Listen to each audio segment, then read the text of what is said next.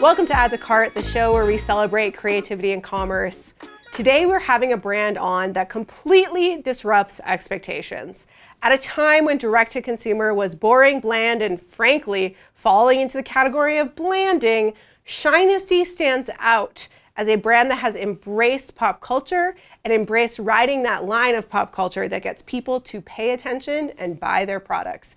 Today I have the fabulous Jens Nicolaysen on to talk about the company. Welcome, Jens. Thank you so much for having me. I am so pumped to have you here because of all the brands that have been on the show, you're the most colorful.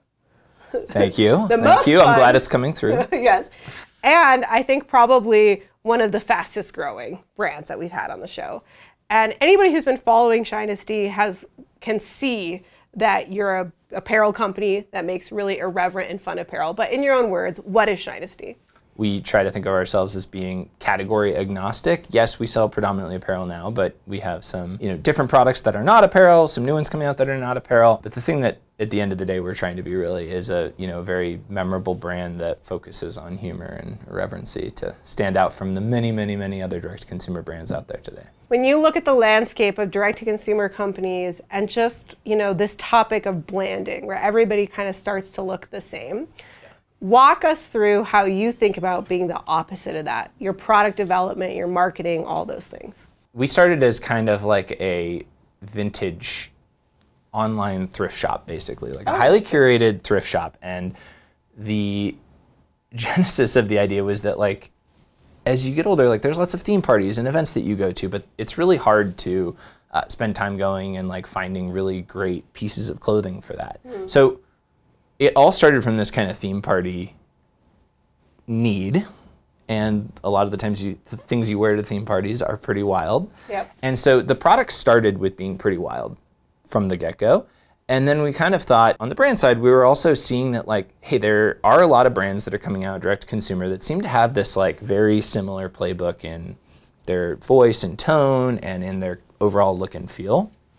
And we really thought that, one, you could stand out 10 times more by zagging while everyone's zigging.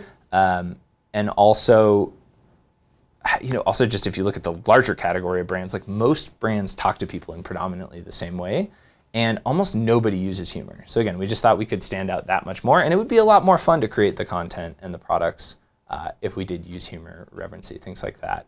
So theme parties, you mean ugly sweater parties? I mean ugly sweater parties. I mean St. Patrick's Day, 4th of July. All dovetails into tailgating and, yes. Professional sports and things like that. Basically for a while we were calling it social commerce, but any of the occasions that people get together to be social. So instead of spending hours and hours of your life, digging through racks at the Goodwill, you could come to one place online and we would have really great curated products for those events, which was great because it allowed us to test the business concept. It was pretty inexpensive to find vintage clothing to test all these different themes and product categories. But scaling one-off products is very, very difficult. Right. And so one thing led to another. We started either buying dead stock inventory or starting to produce our own products, white labeling, third-party product, things like that. Was there a breakaway product that really caught fire online? There have been several, but the very first one, we were featured on the Today Show, and I think that was 2015, for the ugly Christmas sweater suits that we had. Oh, I remember those suits. And and that was kind of one of those really big inflection points for the business. Why in the world would you produce, and people should go look up these suits because these suits are wild, and you make a lot of different suits now that are thematic. Yep. But it is a blazer, a jacket. It looks like Christmas wrapping paper all over your whole body. Yeah, and then, matching pants or shorts or, whatever you want to wear to complete exactly right. the look. No one's manufacturing wrapping paper blazers. How did y'all arrive at, we need to make that? It was kind of just this, very maximalist product. At that point, Christmas sweaters were a thing. They were a big thing. There were several people doing them.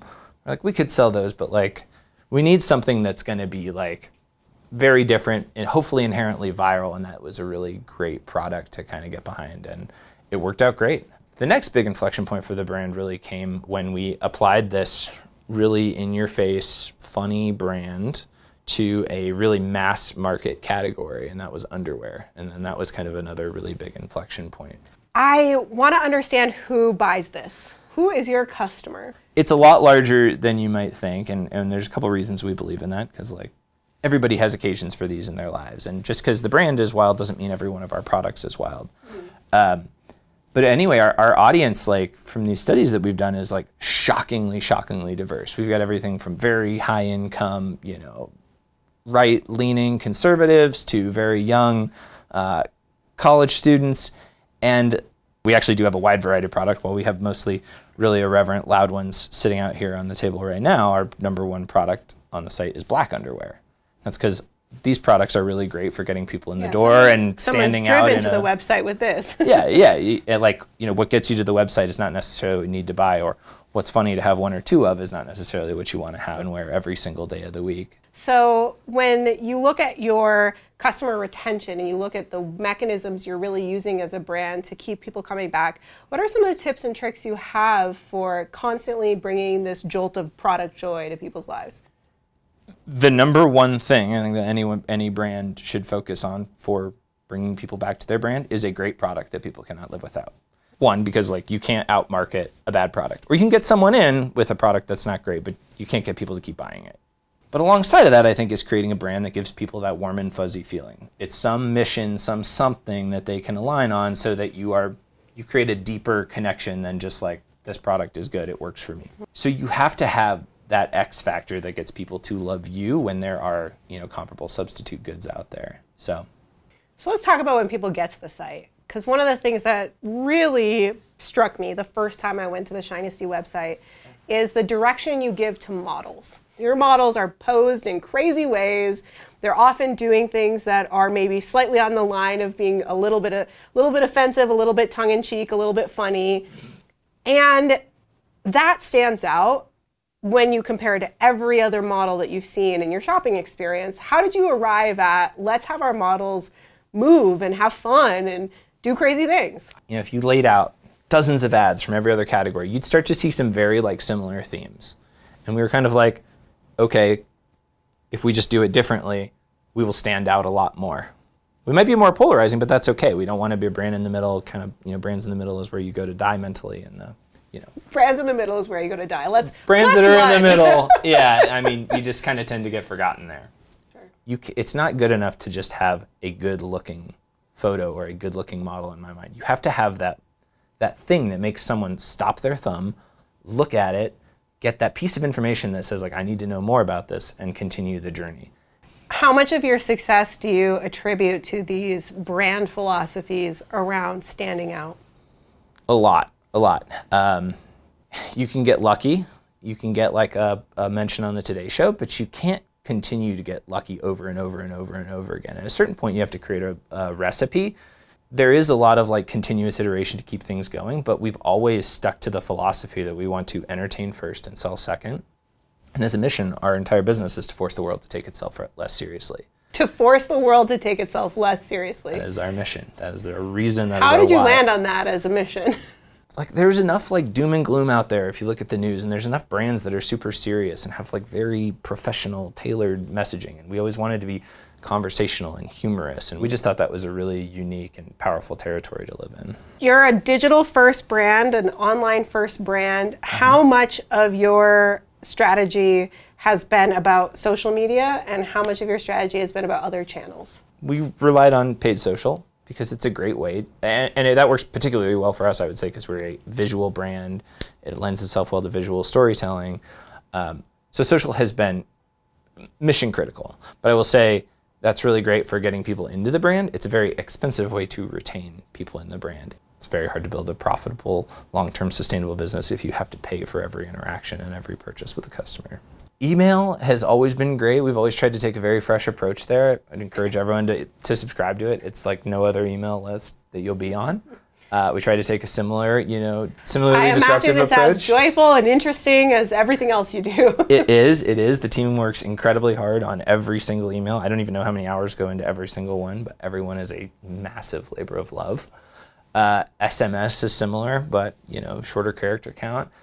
Direct mail is something we've been doing for about, 7 years now. And that has been amazing. We mostly do it around the holidays, but that's like, 25, 30, 35 pages of like just visual storytelling. So it's like a magazine or a catalog. Like a magazine catalog, yeah, that basically like, it's a lot of content and very different. And that's worked really well for us. There is a thing you said I really want to like highlight, extra, underline, whatever, which is investing in creative and maybe even doubling down on the creative. Mm-hmm.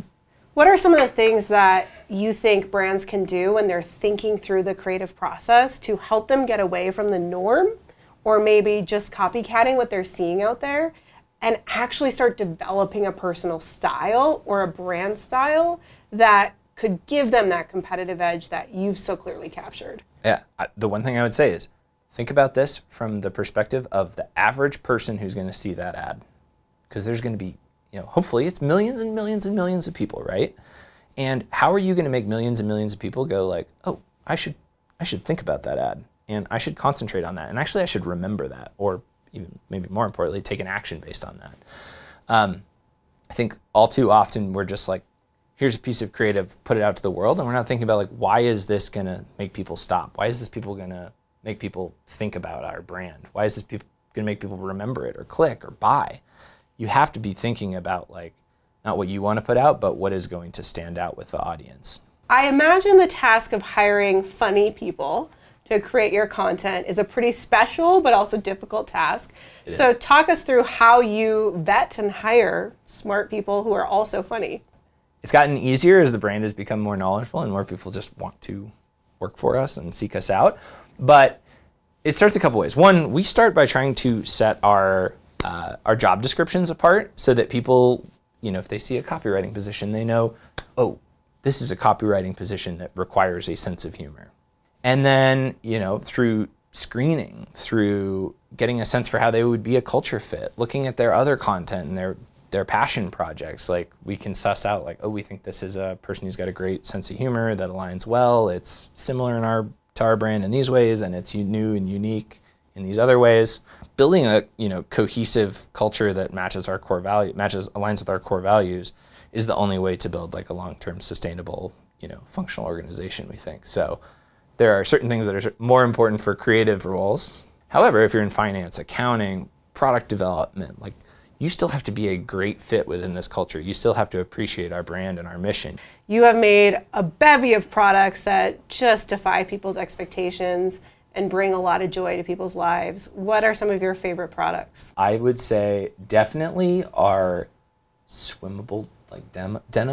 Swimmable denim? That was a really bad way to say that. We have like denim swim trunks, denim swim briefs that are really funny. Those have kind of been a long time staple.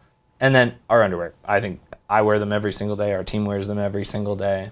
Jens, this is the part of the show where you get to promote the business. So you can look at that camera over there and tell people where they can go buy some Shinesty. You can just Google Shinesty, Shinesty. Whatever you do, head to our website, come see the hilarious products, come check out our hilarious marketing, join our email list so you can see all the love and hard work that goes into that. Thank you guys all for tuning in. If you learned something from Jens today, please like this video. And if you are building an e-commerce store and trying to be better, smarter, faster, and wiser by learning from people who have done it before and are kind of doing it better than anyone else, then you need to subscribe to Add to Cart. Jens, thank you for being here. Thank you so much for having me.